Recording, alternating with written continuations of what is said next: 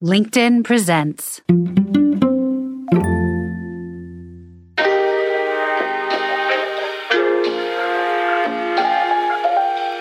Welcome into another episode of Everything is Logistics, the podcast for the thinkers in freight. I am your host, Blythe Brumleve, and I am happy to welcome in Jennifer Karpus-Romaine. She is the Executive Director for the Transportation Marketing and Sales Association, aka the TMSA. So we are going to be talking about the evolution of the TMSA. It's almost 100-year-old organization, and that's a pretty mighty lift to modernize, sort of an organization that's been around for nearly a century. So Jen, welcome into the show. Thanks for having me. Yes. Almost 100 years.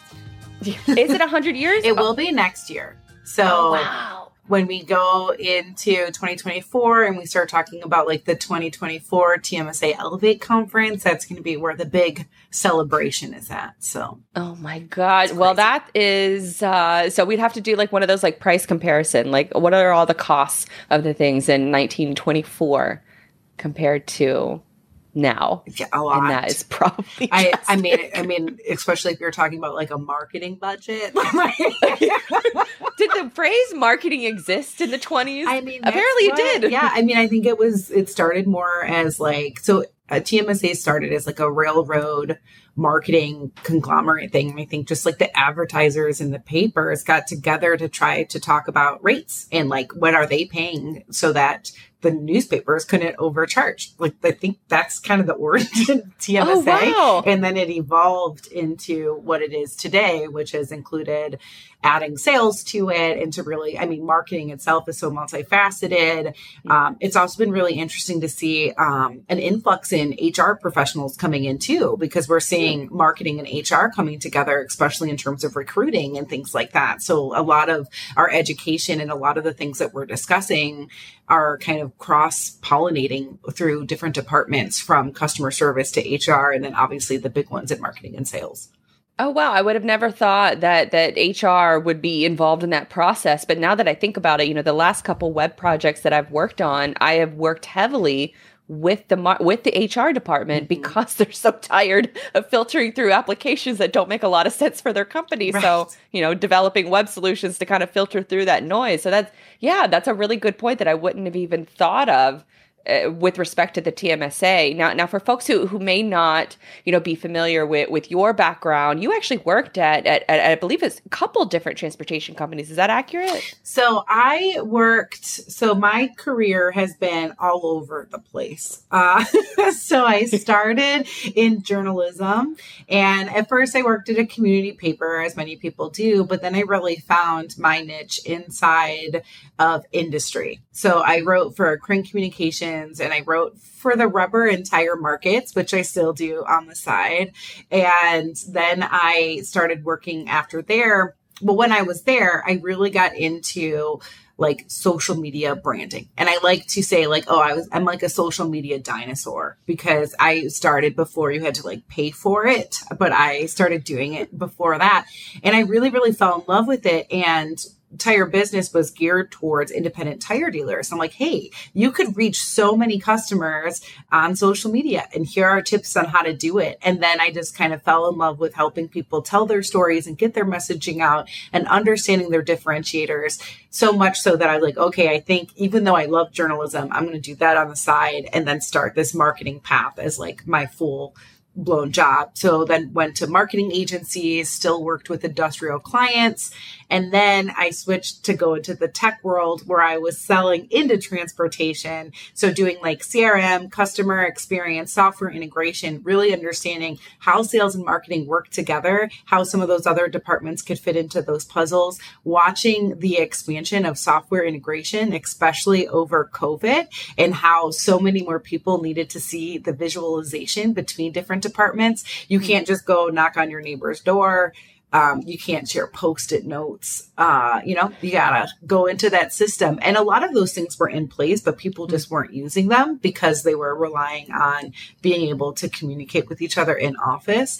And then it just exploded with COVID of, okay, we need the software to talk to because our people can't necessarily talk the same way.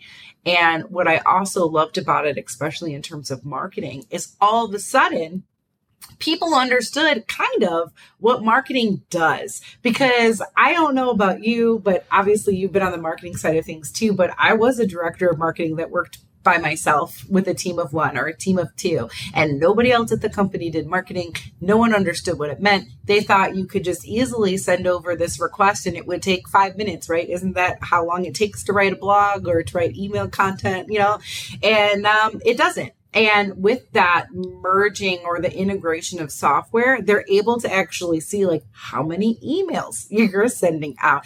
Oh, look, there's so many different lists of different types of customers and prospects that marketing has to like keep the database up on and make sure that we're sending to the right places and making sure that contact information is correct. So that understanding has really catapulted marketing in a different way than before.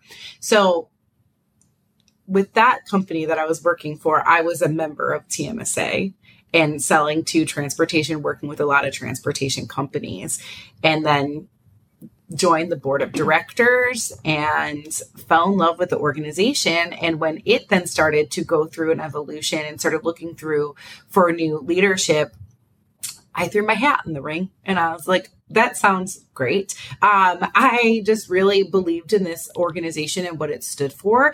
And as a board member, as someone who was kind of in charge of the marketing committee, I was looking at the different software and seeing how things could better connect or how we could do more for our members and how to kind of expand different parts of the business. And so I then, put my name in, and the board of directors, God bless them, agreed to just let me take it over and work with them, which has been a great experience for me, especially as kind of a younger female in the industry. You never know how that's going to go over, but they've been fully supportive of what I represent and what I bring to the table, and just so supportive of new ideas and embracing that. So it's been wonderful. And so when you got the nomination and you found out you had the position, so what were, sort of like those first few weeks, those first few months, when did you realize like what projects you wanted to tackle first and why?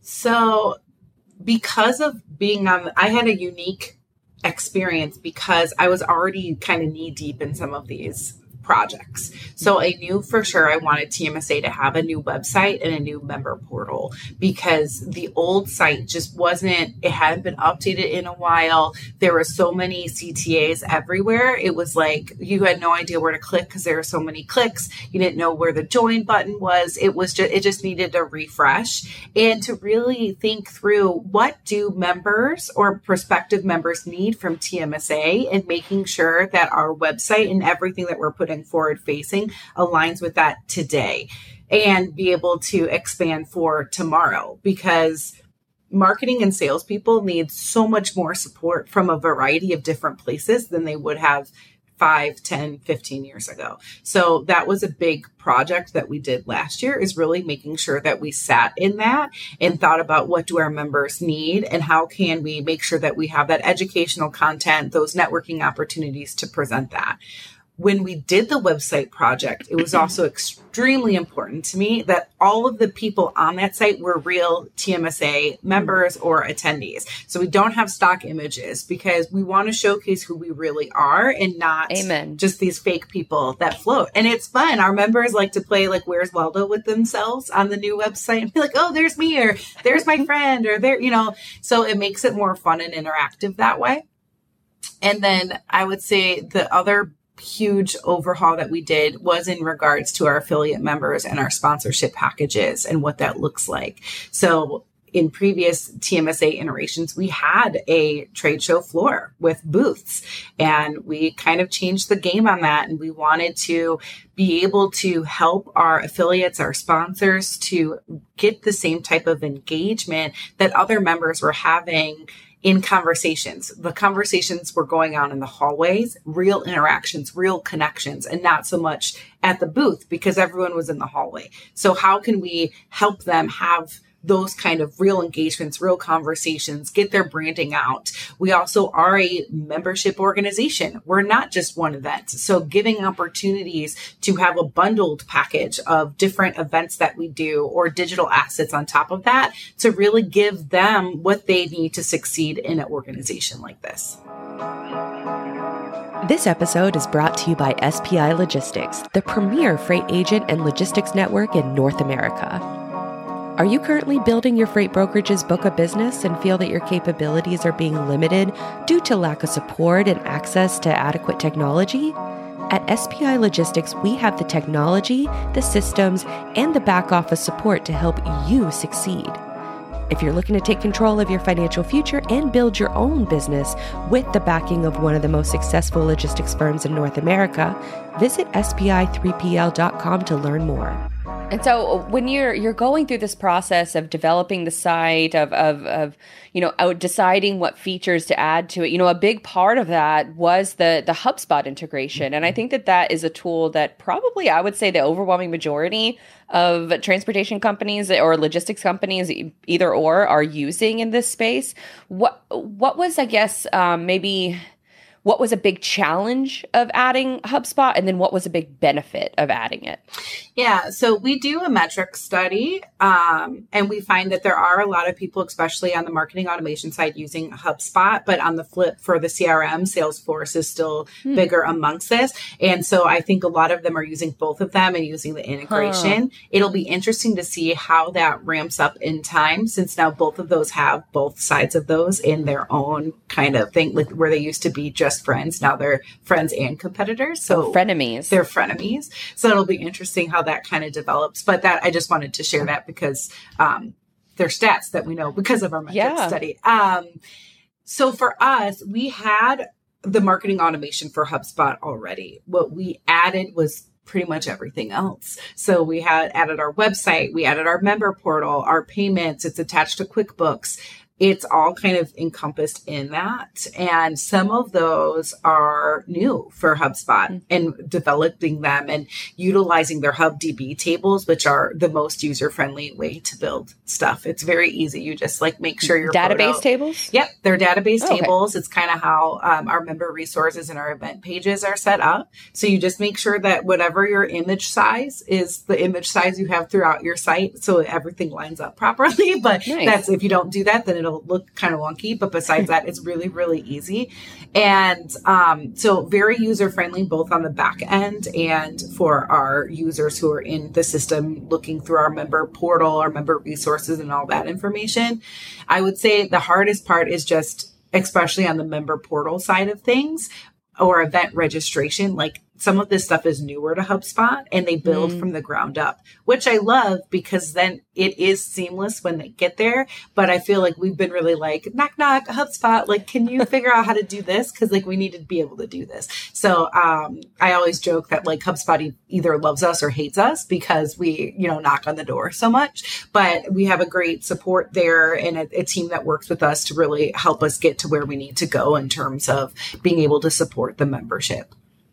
That's interesting too that you mentioned the member survey, because I think I think it's the only one within the industry that actually surveys sales and marketing leaders and the software tech stacks that they're using, which is often very different from the own tech stacks that are operating within the transportation company themselves. So it's kind of they're siloed off a little bit when they should be more merged together. Is that, I guess, maybe a safe assumption? Yeah. So the metric study we do every other year, it is the only one of its kind that are, looking at those sales and marketing figures. And it's, what software are you using, but what's your marketing budget? What's your sales budget? How do you divide your sales team? What are your sales projections? How many digital marketing people do you have on your team?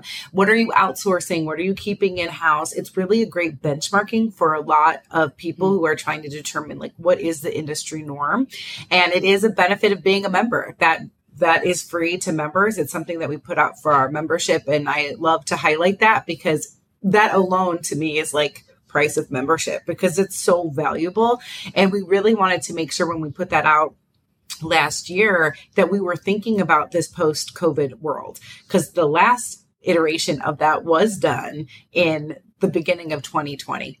So it was worlds away from where we are now. And I do think that software piece has become even more important, and even like really funny stuff like the social media channels, like TikTok didn't even show up as something that as an other in 2020, but is now this emerging platform that businesses are using in transportation. And so some of those trends are really fun to see. But unfortunately, things like how many marketing people do you have on staff, that really didn't change a lot. It was a lot of one, maybe two.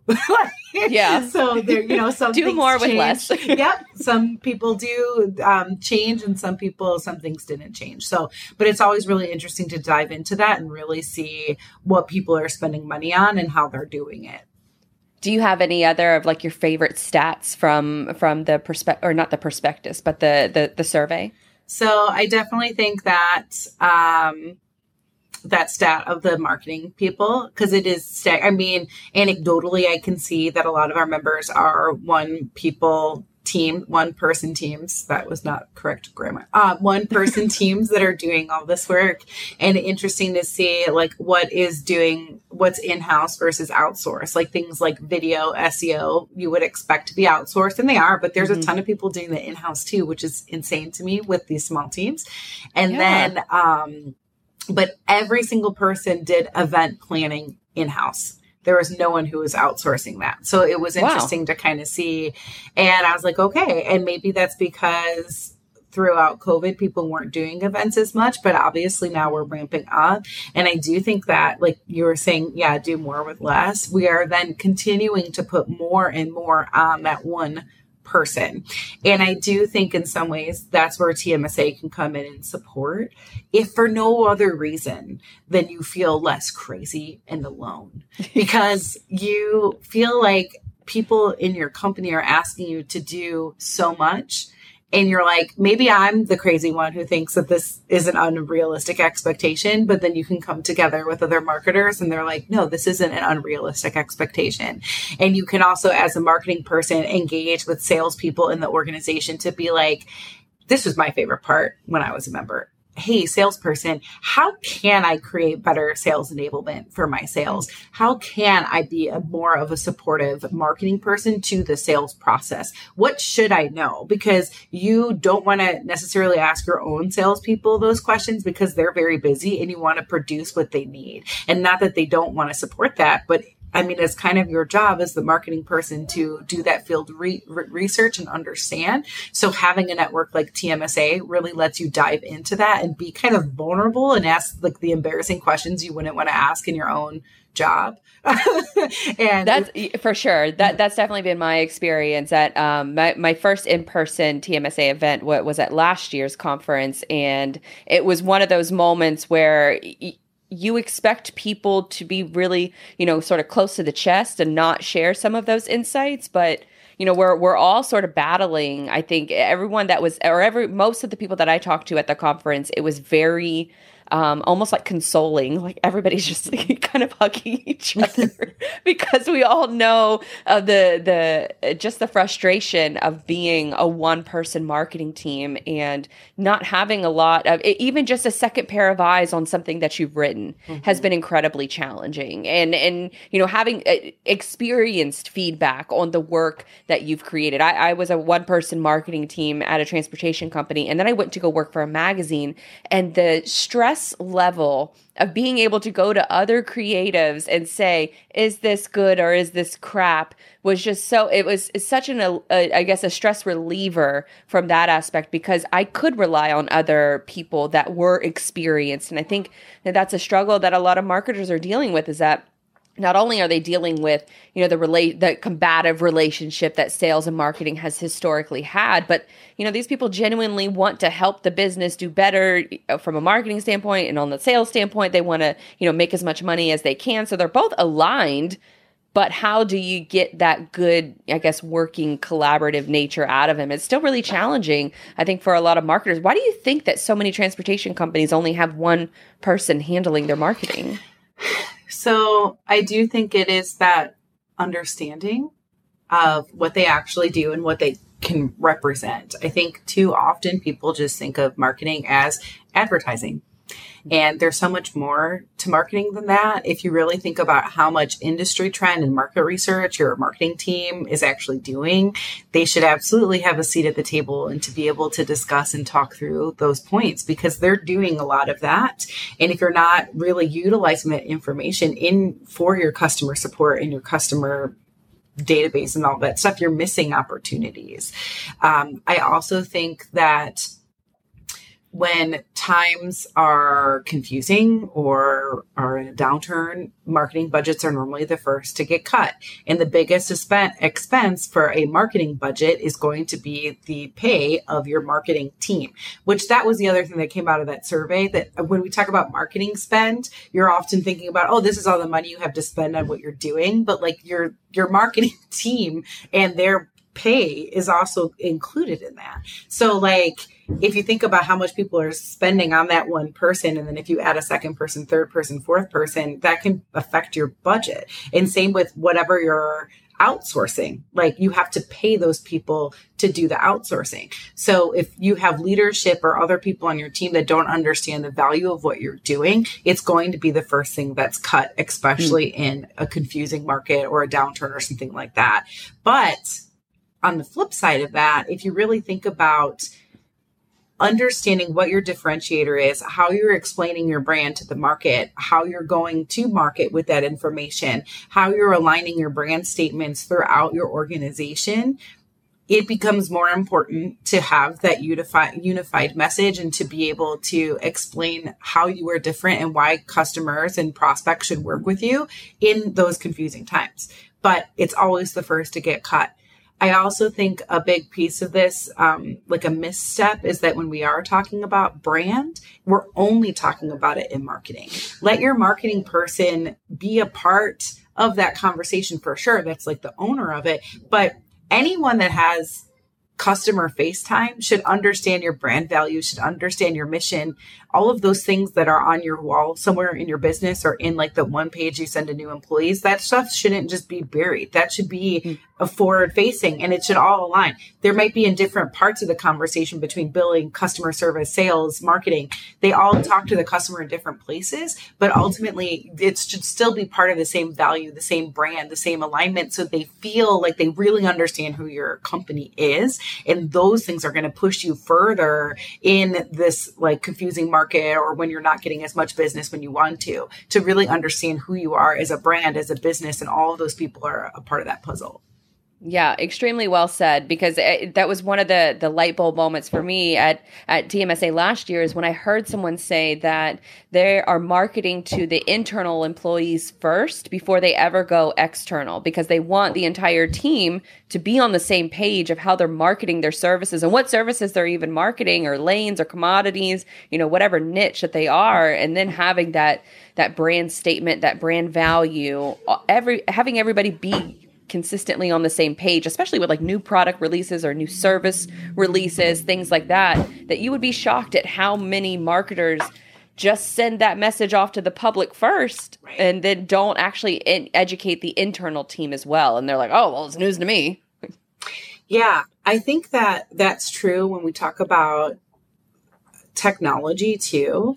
I think that was something I saw like in my old role, and I still see that when I'm talking to sales and marketing people, is too often people go directly to market to find that new software solution. And they're not first asking like the people who are actively working in the systems, like, hey, what would you want a new system to do? What is not working in your current system?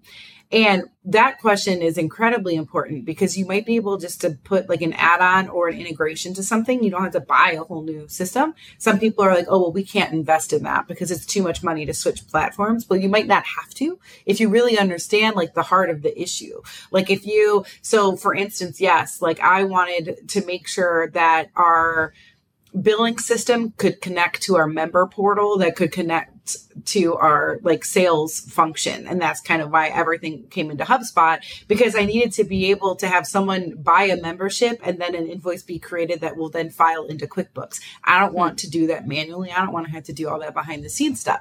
So if that's all you need your system to do, there's integrations for that you can add into your platform. But if it is more sophisticated, if you do need some other solutions, you might need to build something specific to you, or you may have to have a new platform. I mean, I don't know those answers because it's a personal use case, but too often people just go to market and buy what they think makes sense. And you're not actually talking to the people who are in that software system day in and day out. Or like they'll buy the CRM and be like, oh, look, there's a marketing platform in here. Use this marketing team, but they weren't part of the training process. They weren't part of the decision-making process, or vice versa. They buy a marketing platform. Oh, there's a CRM. Use this sales team. Have all of those people as part of the conversation. One, you're going to get better buy-in because no one likes change and they're going to be crabby because you're making them do something new. But if you came to them from the beginning and said, hey, we're actually doing this to make your job better and more efficient. We value what you bring to this company. We're not getting software to replace you. We want to use your skill set and make your job easier for you. How can we help you with that? They're going to appreciate you more. They're going to give you positive feedback that's going to actually do those things. And then when you do implement it, they're more likely to gravitate to it and actually use the system than actively avoid it, as many people do when you don't do those things. Yeah, the worst thing you can do is just buy the shiny new tech tool and then tell your team, oh, go use it. And they're probably not going to use it. They're probably going to put up much of a fight because especially when it comes to CRMs, I'm shocked at my old company that I worked at that is out of business, so I don't mind talking about this, but we had 4 CRMs that were being used in the building. And that is it was a nightmare to operate from the marketing standpoint. And I was a big HubSpot fan back then, but then, we had, some people that had just used Salesforce for years and they wanted that one. So that was a given to have that software platform. I think HubSpot and CRM are clearly the 1 and 2, but then you had some people that are like, oh, I have this other CRM or I have this spreadsheet that I use as a CRM. And it's like, oh, Lord, how are we going to track anything? We're not going to be able to be efficient at our job. And then if I'm not efficient at my job, then like you said earlier, marketing is the first thing that gets cut because I can't prove my value. Mm-hmm. Well, yeah. And if you think about it, then a lot of those, when you're looking at your cost and your ROI, so maybe they invested in all 4 of those CRMs and they deem all 4 of those CRM investments as failures because the people aren't using it. But really, if they would have just had a better process implementing it and onboarding it and having consistent training, because that's the other piece that people forget. You do onboarding and then you just think that the people are going to remember everything. They don't, because they're humans. And if you're not doing something every day, you don't remember. But having that consistent continued training and investment in your team, then those things become much more successful, both from just them using it, but what you actually want them to do with it. And having clear expectations on that too. What type of reporting are you putting in the system? What information are you trying to pull out of that and have? All of those things are a piece of the puzzle, and not everyone does that. And so then they think, oh, well, this system can't do that, or this is a failure of a project. But if you would have just really made sure that you're identifying the most important things that you want to achieve, making sure that software can do it at the price point you can pay for it, and then making sure your team has buy-in, then you can go a lot further with that. Do you wish there was a central place to pull in all of your social media posts, recruit employees, and give potential customers a glimpse into how you operate your business? Well, all of this should already be on your website, but too often we hand that responsibility of building our online home off to a cousin, a neighbor's kid down the street, or a stranger across the world. Digital Dispatch believes in building a better website at a fraction of the cost that those big-time marketing agencies would charge. Because we've spent years on those digital front lines, our experienced team focuses on the modern web technologies to bring in all of the places you're already active online, show off those customer success stories, and measure the ROI of it all in one place. With managed website plans starting at $90 a month, head on over to digitaldispatch.io to see how we can build your digital ecosystem on a strong foundation. We've got explainer videos right on the website and the ability to book a demo immediately. Find it all over at digitaldispatch.io. And now, as you sort of, talk about onboarding, let's talk a little bit about sort of the TMSA sort of onboarding process. When I become a new member, when someone becomes a new member, What have you noticed, I guess, from maybe new members or current members that is sort of like a light bulb moment for them whenever they join TMSA? So one thing I will say is our onboarding process is one of the things we're most actively looking to make significantly better, because we found that there's really not a super formal onboarding. And that's something I think is really important when you join an organization, that you understand the value and what you're paying for. So the light bulb moments always happen at conference. If someone shows up to conference, they get the camaraderie, they get the community, they understand who the organization is, and that this isn't just, oh, you come together 1, 2, 3 days for a year, and then maybe you see them again in the future. This is, oh, I'm meeting these people here, and this is a touch point for relationships that I can continue to engage with year round. And that's something that's really important. But we're trying to make sure that we're implementing that throughout our membership touch points, and it's not just at a conference. We did add a second conference, the Executive Summit, that's in the fall. So that would be 2 major in-person events that people can see each other at. But we have virtual roundtables. We've started doing some local networking events. We have webinars. And we're always open for suggestions. I mean, that's, to me, the most important thing as a leader is your ability to listen and to understand what your team, or for me, what my members really need us to be, and then do my best to try to implement that. And sometimes that's a little slower than maybe people want, because there's a lot of things and there's a lot of different processes to consider, or stepping stones to get to other places. But I'm always willing to listen, and I want to hear from members, both current members, past members, prospective members. What do you want TMSA to be, and how can we help you in your job? I mean, we are a trade nonprofit. Everything that we do is to build better programming, to better engage our membership, to provide more opportunities for members. So we want that kind of feedback. We want to understand what sales and marketing professionals today need. We want to know what sales and marketing professionals need today to succeed, and what they could need for tomorrow to be successful, and kind of be that resource for them.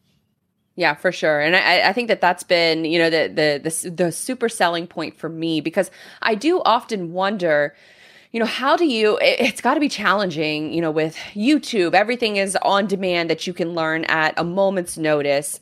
Social media, I can, I quote unquote network with people on social media. So, how do you sell, I guess, the value of an in-person the value of a marketing and sales association? And I think you just answered that with the in-person connections of getting to know folks who are in the same exact position as you, and not being scared about, revealing sort of insider trade secrets, to the competition, which is what traditionally, like, the executives are typically scared of doing.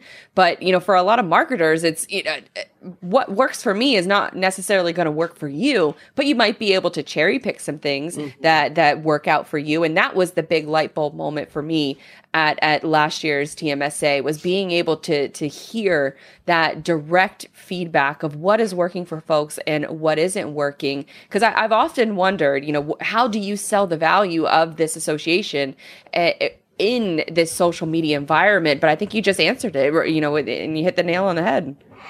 Yeah, it's really about making continued relationships and connections to people that want to talk about sales and marketing and transportation and logistics, because there's really, there's a lot of us, but in the ecosystem of the world, there's really not that many of us. Right. And I know, I will go to other conferences, and I love going to other conferences. I love engaging and networking with people who have nothing to do with me, but other parts of the industry to learn. But then I'm always like, where are the people who want to talk about the things I want to talk about? And that was how I felt when I first came into TMSA as a member. I went to conference after conference after conference my first year at that tech company in transportation. And then I was like, oh, here they are. They're all right here. I don't even have to try to find them randomly on a trade show floor. If that's what this conference is, it's for the sales and marketing professionals to come together and talk about what they want to talk about. It's not just all the other things that other people in the industry want to talk about. It's very specific to your roles and how to support what you're doing. And you can talk to people who have your same job title or the job title that you're trying to aspire to. We have a ton of leadership like CMOs and like high level directors of marketing and presidents and sales directors and all of those that you can be aspiring to. And maybe I would love to start some type of formal mentorship program in the future for TMSA, but for right now it would be informal, but like talk to them, engage with them, see how they got to where they are in their career, see if they can help you succeed or have any success for you. And what I love about TMSA is when you make that connection, people always pick up the phone. I remember I even had like a new sponsor last year and they said they sent out an email before conference and people responded to it. And she's like almost everybody. And that's unheard of. You know, the emails that you send out as a marketer ahead of a conference, be like, hey, we're going to be there too. But people wanted to engage and were excited to see someone new and like wanted to show them support for being part of the show. And that is unique to us, I think, because it is a collaborative and supportive group. But with that, we also work really hard to not be like cliquey. Like we have the TMSA Buddy program where if you're a new person coming into conference, you can sign up to be assigned to a buddy and you can have a TMSA veteran do a Zoom call with you ahead of the show and have conversations with you throughout the show. We've actually added a newcomers reception this year. So for the first half hour, you'll be with just the new people. And then we'll have some type of like competition with your buddy. Like you and your buddy will compete against the other new people and their buddies. We haven't fully scoped out what that looks like yet, but I'm really excited about it because it just gives you more time with your buddy and to feel comfortable and to meet the other new people before we then go into the other networking parts of the evening. Because to me, that's when we were talking about this before. Like you might have one person you go to trade shows with and you feel really comfortable, but not everyone has that, especially if you're brand new to the industry. And it's kind of terrifying to walk into a networking event where everybody clearly knows each other. And even if they seem nice, like you feel out of place. And so for sure, that's something that we really work towards to try to change. And we do believe in adding more networking opportunities, more ways for you to engage on top of those educational components to our show. So for instance, this year, our Elevate conference is June 11th through 13th in Savannah, Georgia. And we, on June 10th, so the Saturday ahead of conference, we're going to the Savannah Bananas game and super excited to do that. The Bananas was definitely something that my members were screaming at me last year as soon as I announced that we were going to Savannah. And I was like, they're going to be way too cool for us, but they are, but they're not. They have been lovely. We have Jared Orton, the president, coming as our keynote speaker then on Monday. And he's bringing with him like his marketing manager, his customer service, his fans first to come on as a QA component to his keynote because he knows that we are sales and marketing people.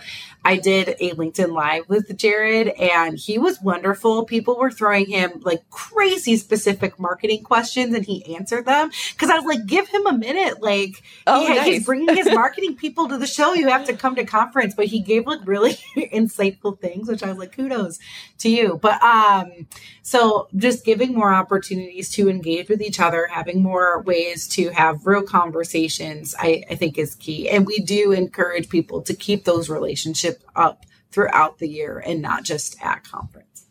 Yeah, for sure. There's definitely connections that I made at last year's TMSA conference that I regularly message with now. Whitney over at, is it KCH? I always get the acronyms wrong. KCH, yes, or KH? Yes, yeah, KCH. Ooh, thank God. Ooh, got that one right.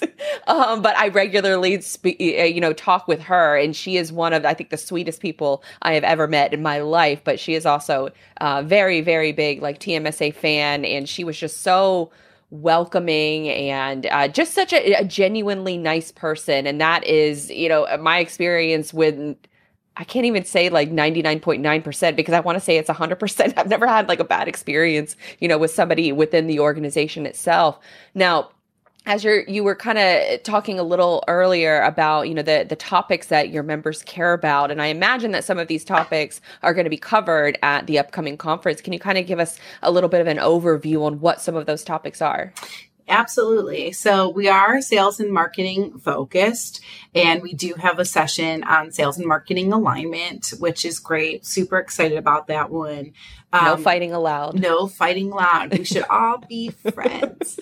And then we have, so Whitney is speaking and she's talking about building your brand through messaging and how important that is. We have somebody speaking. David Adler is a lawyer in the transportation space, but actually on branding, which I think is amazing because a lot of times we're talking about the legality of other things, but like, how do you safeguard your brand? What are the rules around that? Like tips and tricks to like make sure you're doing things right and you're protecting your brand, which I was like, yes. When I saw that come in, I'm like, absolutely. This sounds like a perfect topic for us because that's something that everyone I think needs advice on, especially right now. We have Samantha Jones from Rocket Shipping speaking on how to use your people for your brand, especially in that sales capacity.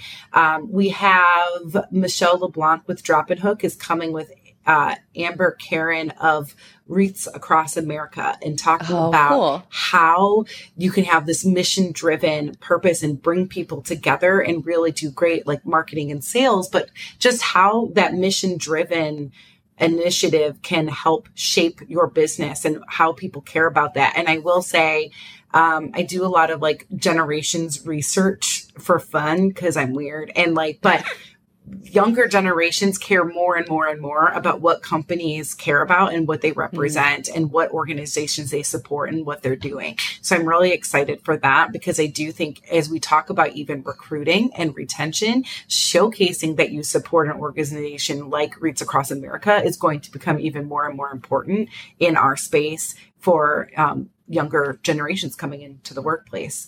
We'll have a live TMSA morning show with you and Trey Griggs, which we'll talk. I knew that as soon as you pointed to the camera, I knew that. I was like, I'm missing something. So we just have I swear I didn't set it up that way. But I'm very excited for that. Like I said, we have the Savannah Bananas president coming as our opening keynote. There's just so many great topics, both sales and marketing, applicable for both like a sales rep, a marketing practitioner up to a marketing leader, a sales leader. We're going to the Bananas game before. And then also we have limited space, but doing a tour of the Port of Savannah after the close of conference. So Tuesday afternoon. Awesome.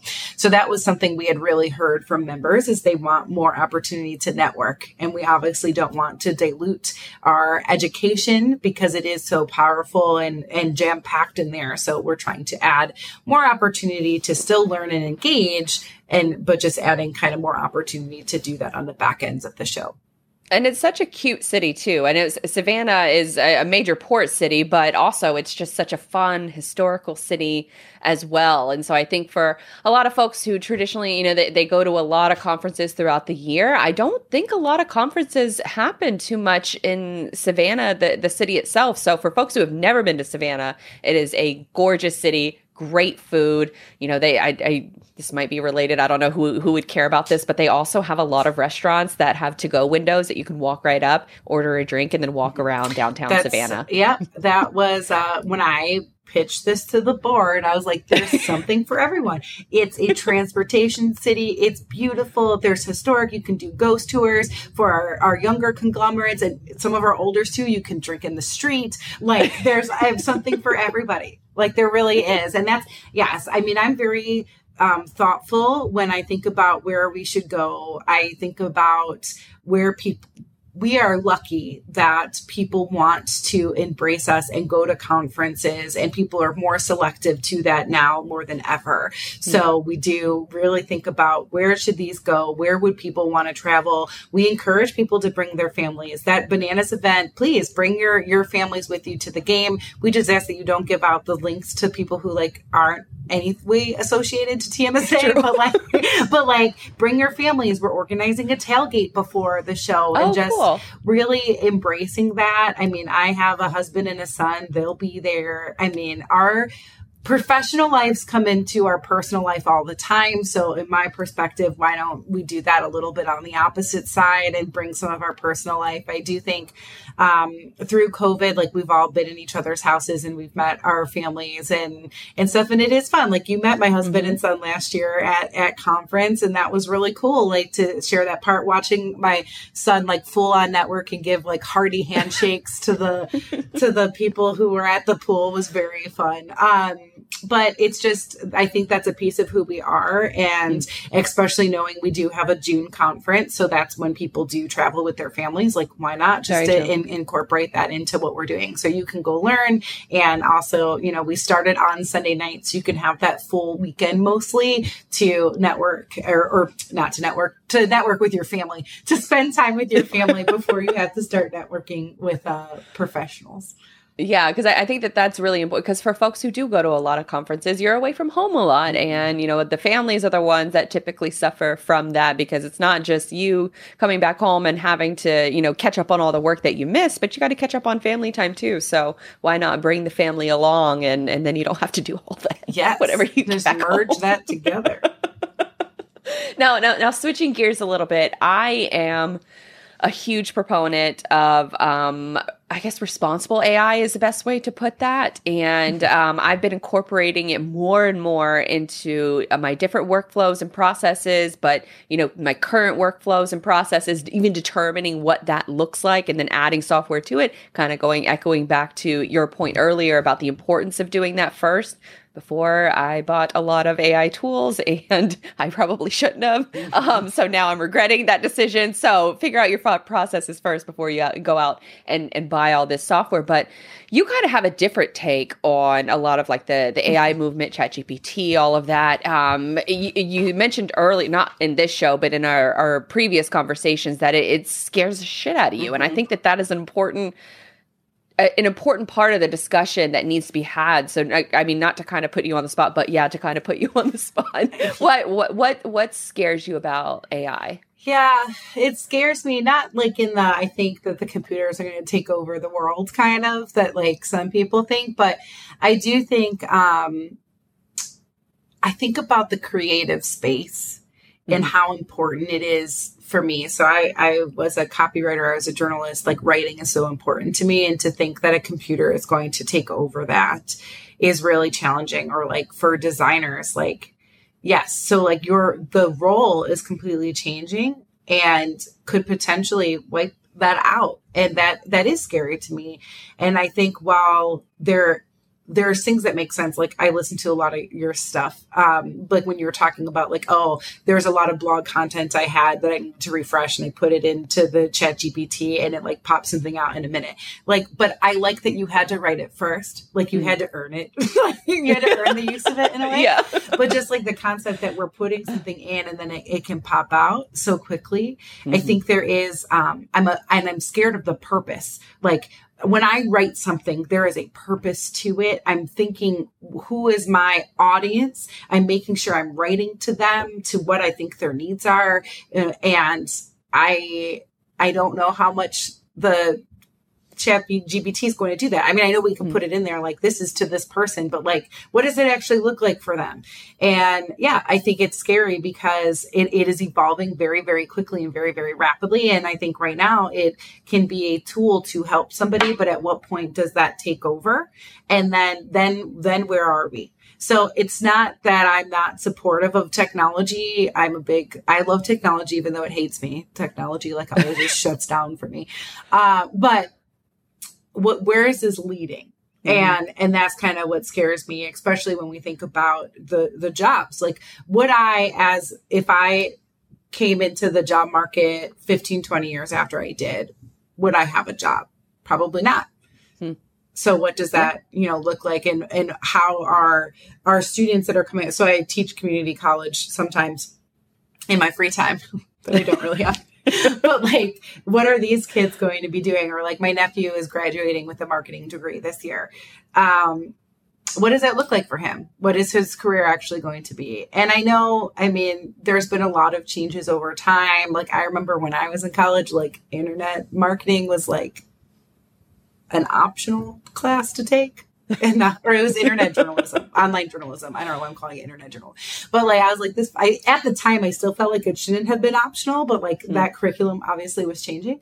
But like, what is that going to look like now? And what are the jobs going to look like? And I mean, I think there's been a ton, like even with like CRM too, we're like, oh, well, if I put my data in there, my job's going to go away. And I'm like, well, that's not true. But for this, I'm kind of like, but it might be true now. Like this technology, like that might, like the CRM, no, that you still need to call the person. You are then putting that information of like, hey, don't call Sally B at 9 a.m. on a Monday, or she'll be really pissed at you and never return your phone calls again. Like you have to put that in there. Like the computer's never going to understand that. True. But like for some of this stuff, like it can take over your job.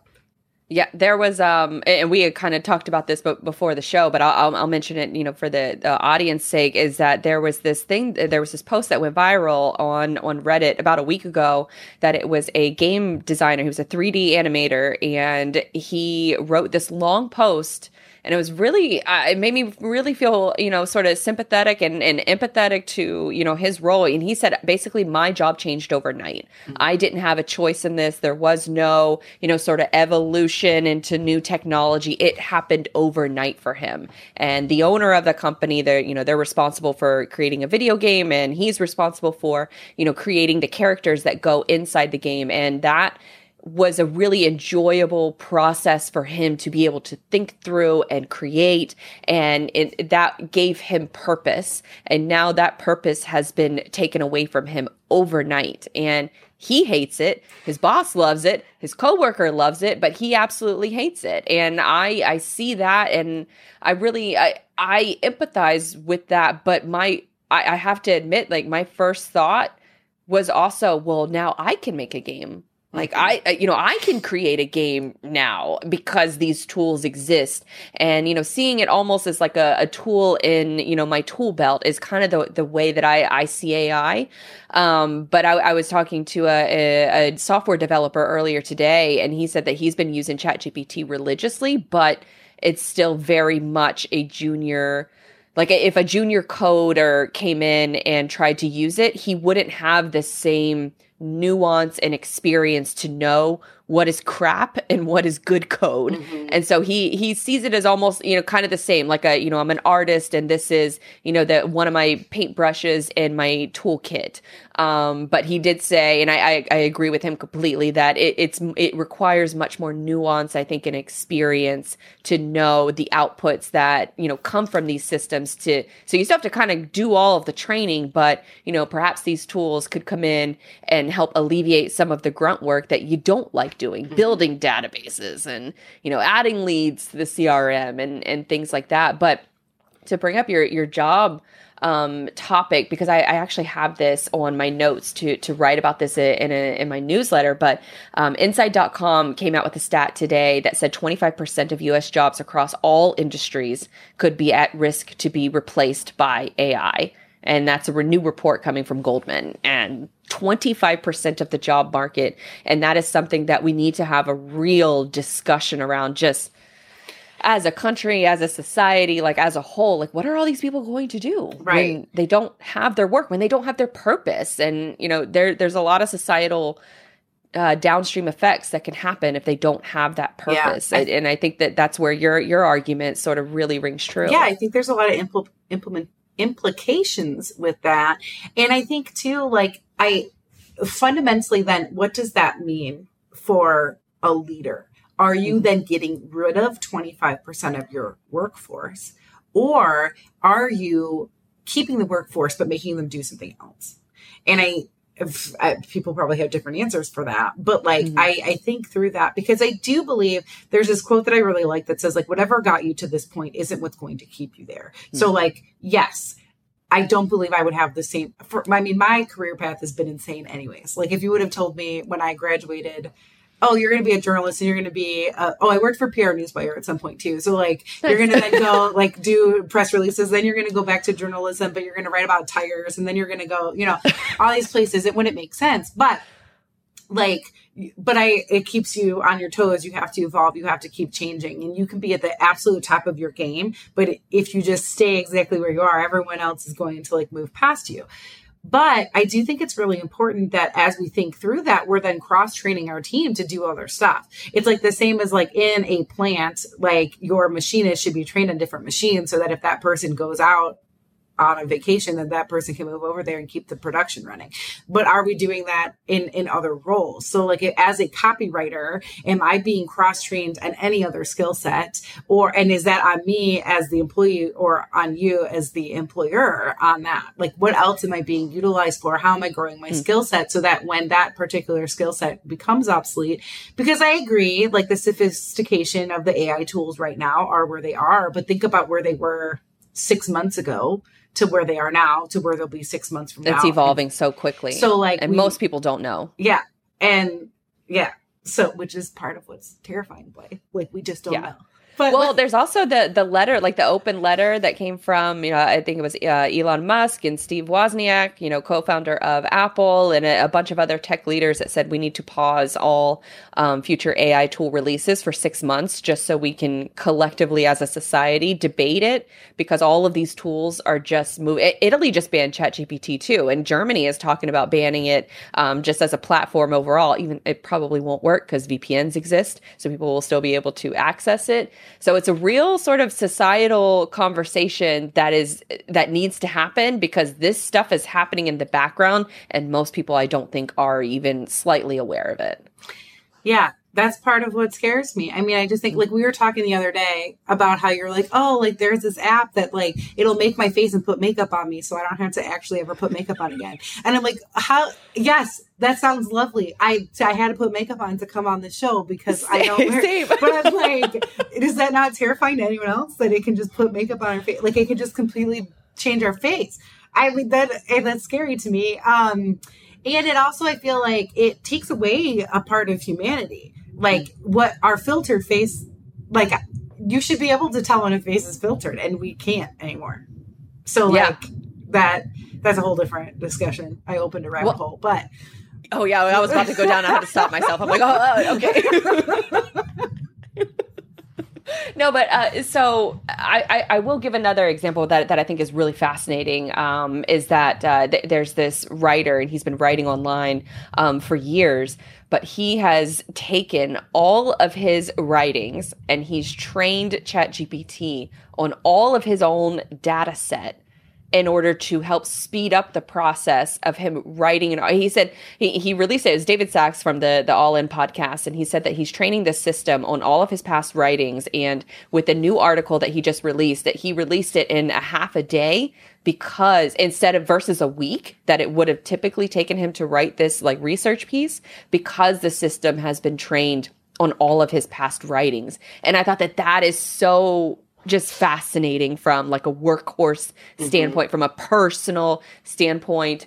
But I mean, there's still there's that sort of upside of it. But then on the flip side of it, I do have a serious concern about what's going to happen to the roles that marketers and sales folks have been used to working in for, that really the all of our lives is being upended overnight, and there isn't really a warning or discussion around it. It's just full steam ahead by a lot of these companies. And it's competition now too. Who can have the better features? Who can release it between Google and Microsoft? And, Facebook is entering the ring as well. And God knows what they're going to do with all that data that they have. So there's real implications that are coming from this. I even had to have a conversation with my family the other day, because there's AI tools that already exist that can clone your voice and clone you as a video. And so they can have you say something that you have actually never said. And now there's like these advanced phone scammers that will use your voice to call your family and extort money from them. And you're like, at no point am I ever calling you right for this. Right. But I think about like my grandma, for example, who fell for one of those. And the guy didn't even sound like my cousin. He had said he was, in a jail in another country. And my grandmother was ready to wire him thousands of dollars because it sounded like her grandson. And I just think about all of those kind of implications that we haven't really thought of yet, that you have to now have that conversation with your family, that what is our safe word if I call and I'm in danger and I'm asking for money or I'm asking for help. And that, I think that that's a real reality of the world we live in now. And I think it's terrifying too, because like I was even like, it's like safe adults at school. Like that's part of what my son is 6, and they're talking about like who are safe adults you can talk to, who are not. And I'm thinking about that, and like he's not allowed online without us by any means. But like at what point is he then, if people are cloning your safe adults and talking to your child, that predatory behavior becomes even more terrifying because now we're telling them, oh, tell us who you think your safe adults are. And I'm whispering because he's probably like on the other side of the door. But like, who are your safe adults and who do you feel like you can talk to? So now knowing that like there are online programs that can mimic you is scary. And I respect the leaders saying, hey, like maybe we should like really think through what we're doing. And I hope that that's like a real conversation that happens, because yes, where are we heading I mean, even just like TikTok freaks me out. Like, I mean, because of what is being shown to our children, and like even YouTube, like we let our son watch it, and then we're like, we have to really pull back on this, and like now he can only watch it if we're in the room, and we have to have conversations about some of the things that, and like why he can't watch certain videos, and like there's just a lot. Everything moves so fast, and it's a society that we've built, and we like things to move fast, we like things to change, and we like to see new stuff. But like what are the implications of that for us as a society, and where are those jobs going? When you were talking about the writer, there are some things about that I really like, because I think there are a lot of media, especially mainstream media, who just write and move things really fast without like fact checking. So I think responsible journalists have more opportunity to get the word out faster. But then on the flip side, if a non-responsible journalist is then putting stuff into ChatGPT, they are also able to move that needle even faster.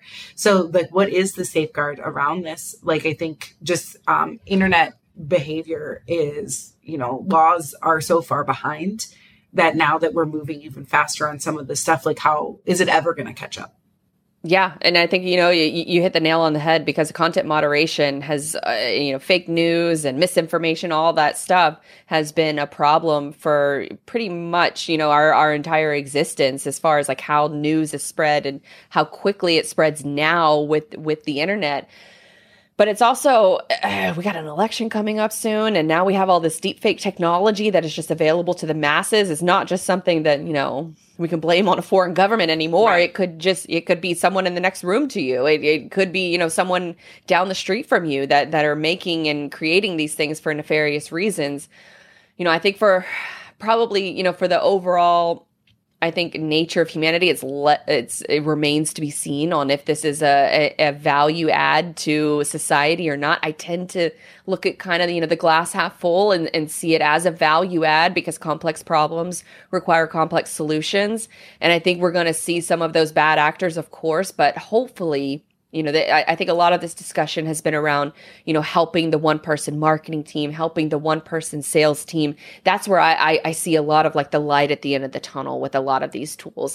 When that writer talked about training a database on everything he's ever written and everything he's ever said, I thought, oh my God, what a gold mine for, journalists, creators, being able to almost replicate yourself with modern technology. I did not think that we would ever see the day. And now we're entering into waters where it's a lot more questions that need to be asked and a lot more checks and balances.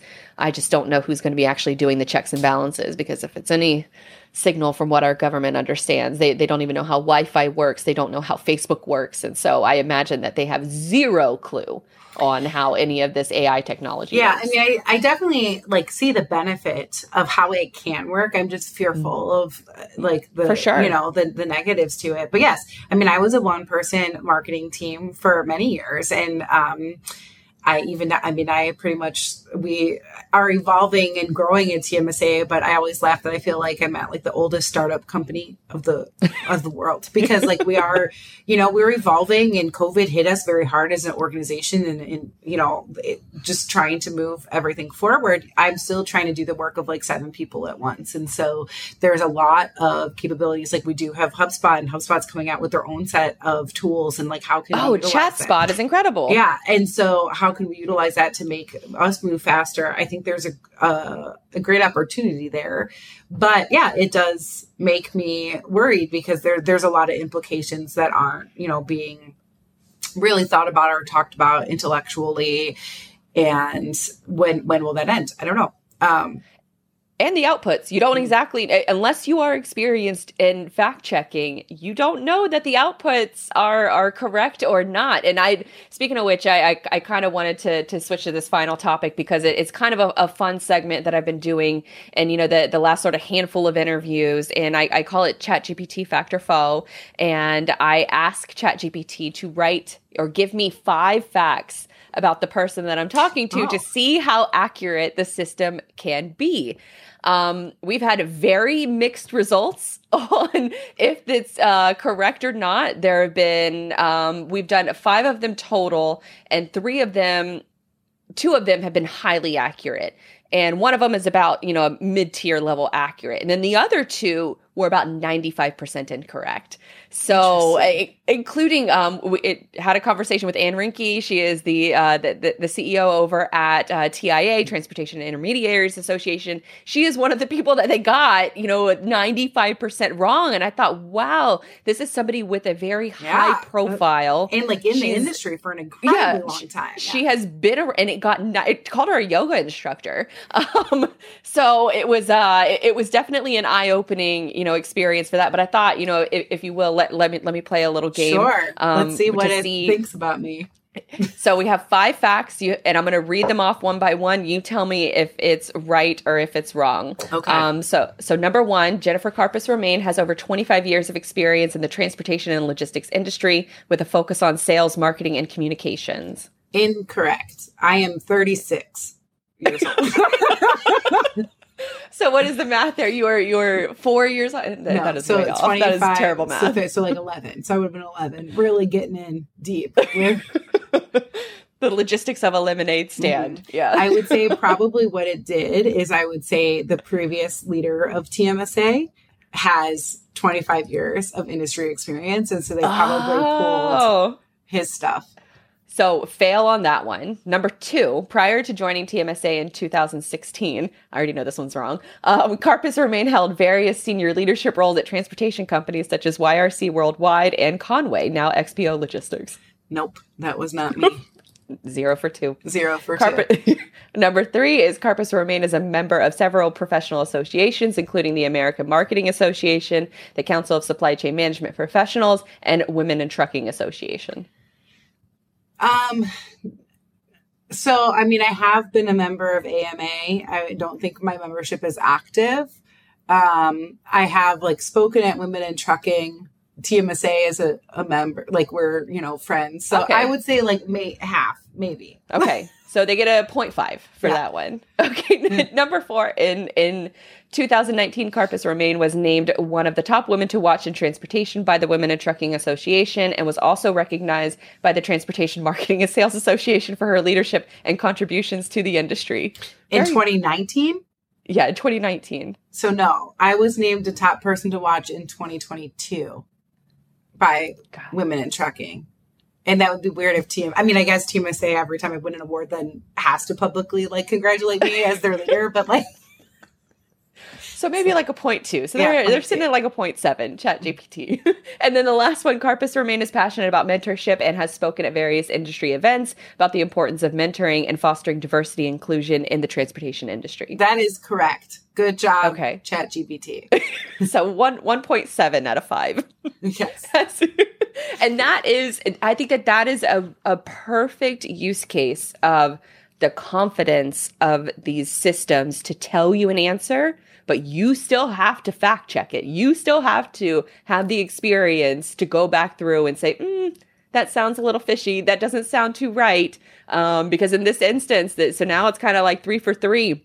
Or not 3 for 3, but 3 against 3, where it's been pretty accurate versus just highly inaccurate. Mm-hmm. And I think that's fascinating as sort of a use case as I live check, sort of a lot. I was really a lot of these. Interested what it was going to pull out. If it pulled out all real top 5 facts about me, like what it would be. But it was wrong in most of the cases. Well, it does give me the caveat. What does it say? As an AI language model, I do not have access to real-time information and the ability to browse the internet. However, based on the information available up until my training cutoff of 2021, here are some possible facts about Jennifer Karpus Romain. So it does give that disclaimer, but I didn't even read that disclaimer. Right. I just read the output. Because so 2021, I mean, technically I became executive director at TMSA in November of 2021. But in theory, then all of the information that it's pulling should be in my past career. It shouldn't even be, I mean, I was a member of TMSA and I was active, but it would have been everything else I did, not even TMSA related. Right. And you would think that they would have, if it was in 2020, you were nominated to you were nominated to executive director, I think in 2020. I was executive director at the very end of 2021. Oh, okay. So 2021. So it still should have had, that information. But I think that's interesting nonetheless that, it got, I was rating. anticipating it, telling me some of the old companies I had worked for, or journalism awards I've won for, things like that, because that's all. I mean, I do have a very not public name. I don't think I'm a celebrity, but if you Google me, a lot pops up because I was a journalist I started my journalism career in 2010, and I've been writing ever since. And then, now as a leader of TMSA, my name's splattered everywhere. But so I knew that it would find things. It's not like I'm very hidden in the world. My name is out there for different But it only found one thing. But it only found one thing. And so it's just interesting. Yeah. It's definitely. Yeah, this has been fun to sort of experiment with guests coming on the show, talking about all of these different, just the ways that people are thinking about AI, the ways that they're implementing it right now, or the ways that they're being cautious about it. And this is a perfect use case on, it sounds cool to be able to, get a bunch of these notes sort of spit out at you in, 5 seconds, but it's you still have to fact check it. You still have to do a little bit of the work. So it might speed up some parts of it. But and that's what you just did. This is part of what's terrifying to me. Because I said, if you're I don't want to say a bad journalist, because I feel like the people who are probably doing this probably haven't done any type of real journalism training. But you are writing an article, you're oh, I want to write an article about this person. Let me put it in the GPT. And then they take all of that information and put it in the story. Well, very little of that was true about me. So then, but it's on the internet, so people think it's true. So then what? That is scary to me. Right. Because it moves I think that wrong information fast. Yes. And that's going to definitely be something that we have to watch. And hopefully this is just, I don't even know. I don't even know what to be to say hopefully about it. Hopefully it gets more accurate. But I think that, where AI currently is, especially with outputs like this, I think it just sort of signals that you should be more experimenting with your own proprietary data and then using it that way instead of relying on it to just be the ultimate sort of, just end all be all, and that's the answer, and that's that. So I think that's probably the takeaway, I think, for this conversation, or this part of the conversation, especially when it comes to ChatGPT, because you can't really trust all of it, but you can use it to help, maybe speed up some aspects of your work processes that you're already doing. But it kind of goes back to, the earlier discussions that we were talking about. Figure out your processes first and figure out where technology fits in there, because otherwise it's going to be a bad time. You're going to have all of these, incorrect facts that are out and then on that the could marketplace. Take you even longer than if you just started on your own. So 100%. All right, Jennifer, or Jennifer? It feels weird calling you Jennifer. Jen. You call me whatever you want. Just don't call me Jenny. Put that in the official notes. Only my grandma gets away with that because she's my grandma. Well, hopefully ChatGPT will learn that soon. Oh my God. But right now they are foe. Jenny Karpus Romain would be like, we are never going to be friends. ChatGPT. We're done here. Yeah. All right, Jen, what can, is there anything else that, I know we've been talking for a while now, and I know you're kind of feeling under the weather, so I'll let you go with these last couple questions, but is there anything else about the TMSA, anything that's upcoming that you think is important to mention that we haven't already talked about? So, I mean, definitely we talked about it, but our Elevate conference is June 11th through 13th. You can get information on that at events.tmsatoday.org. And then in October, we'll have our executive summit. That's going to be October 11th through 12th in Chicago. We do have a save the date page up for that. Registration will hopefully open by the end of this month. That's my goal. And then we do have a couple local networking events that we'll put out later in the year as well. We always have great webinars. You can find those at our website, tmsatoday.org. I'll be at TIA conference. So at the, in a couple of weeks, I don't know when this episode's coming out, but if it's before that, it's, April 19th through 22nd. And we are always looking for new members to come in, to network, to engage. If there's something particular that you would want from an organization like this, I'm always just a phone call away. I really do love talking to members. And next year we'll be celebrating our 100-year anniversary. I do very believe strongly in a membership-driven organization. So I have had a survey link out to our membership to see where we should go for the 2024 show. And that will be announced at the 2023 Elevate show. So stay tuned.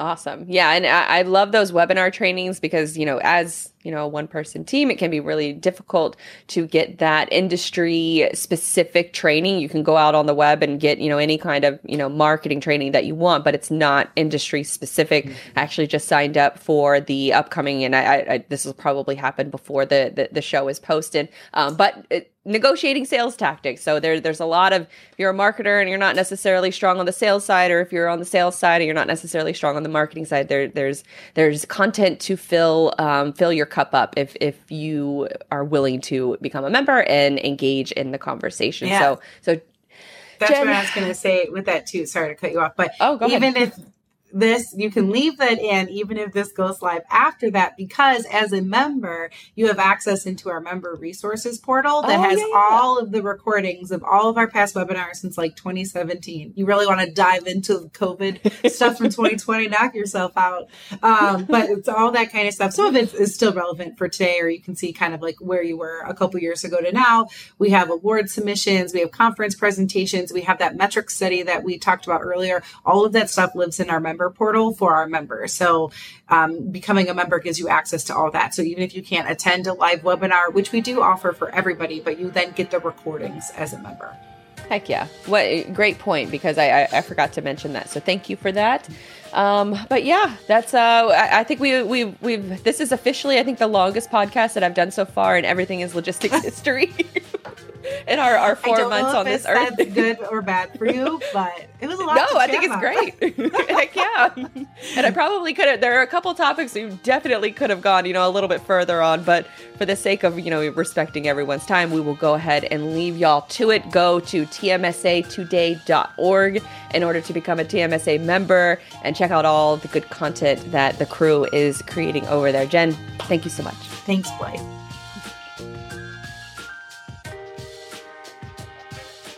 I hope you enjoyed this episode of Everything is Logistics, a podcast for the thinkers in freight, telling the stories behind how your favorite stuff and people get from point A to B. If you liked this episode, do me a favor and sign up for our newsletter. I know what you're probably thinking, oh God, another newsletter. But it's the easiest way to stay updated when new episodes are released. Plus, we drop a lot of gems in that email to help the one-person marketing team and folks like yourself who are probably wearing a lot of hats at work in order to help you navigate this digital world a little bit easier. You can find that email sign-up link along with our socials and past episodes over at everythingislogistics.com. And until next time, I'm Blythe, and go Jags.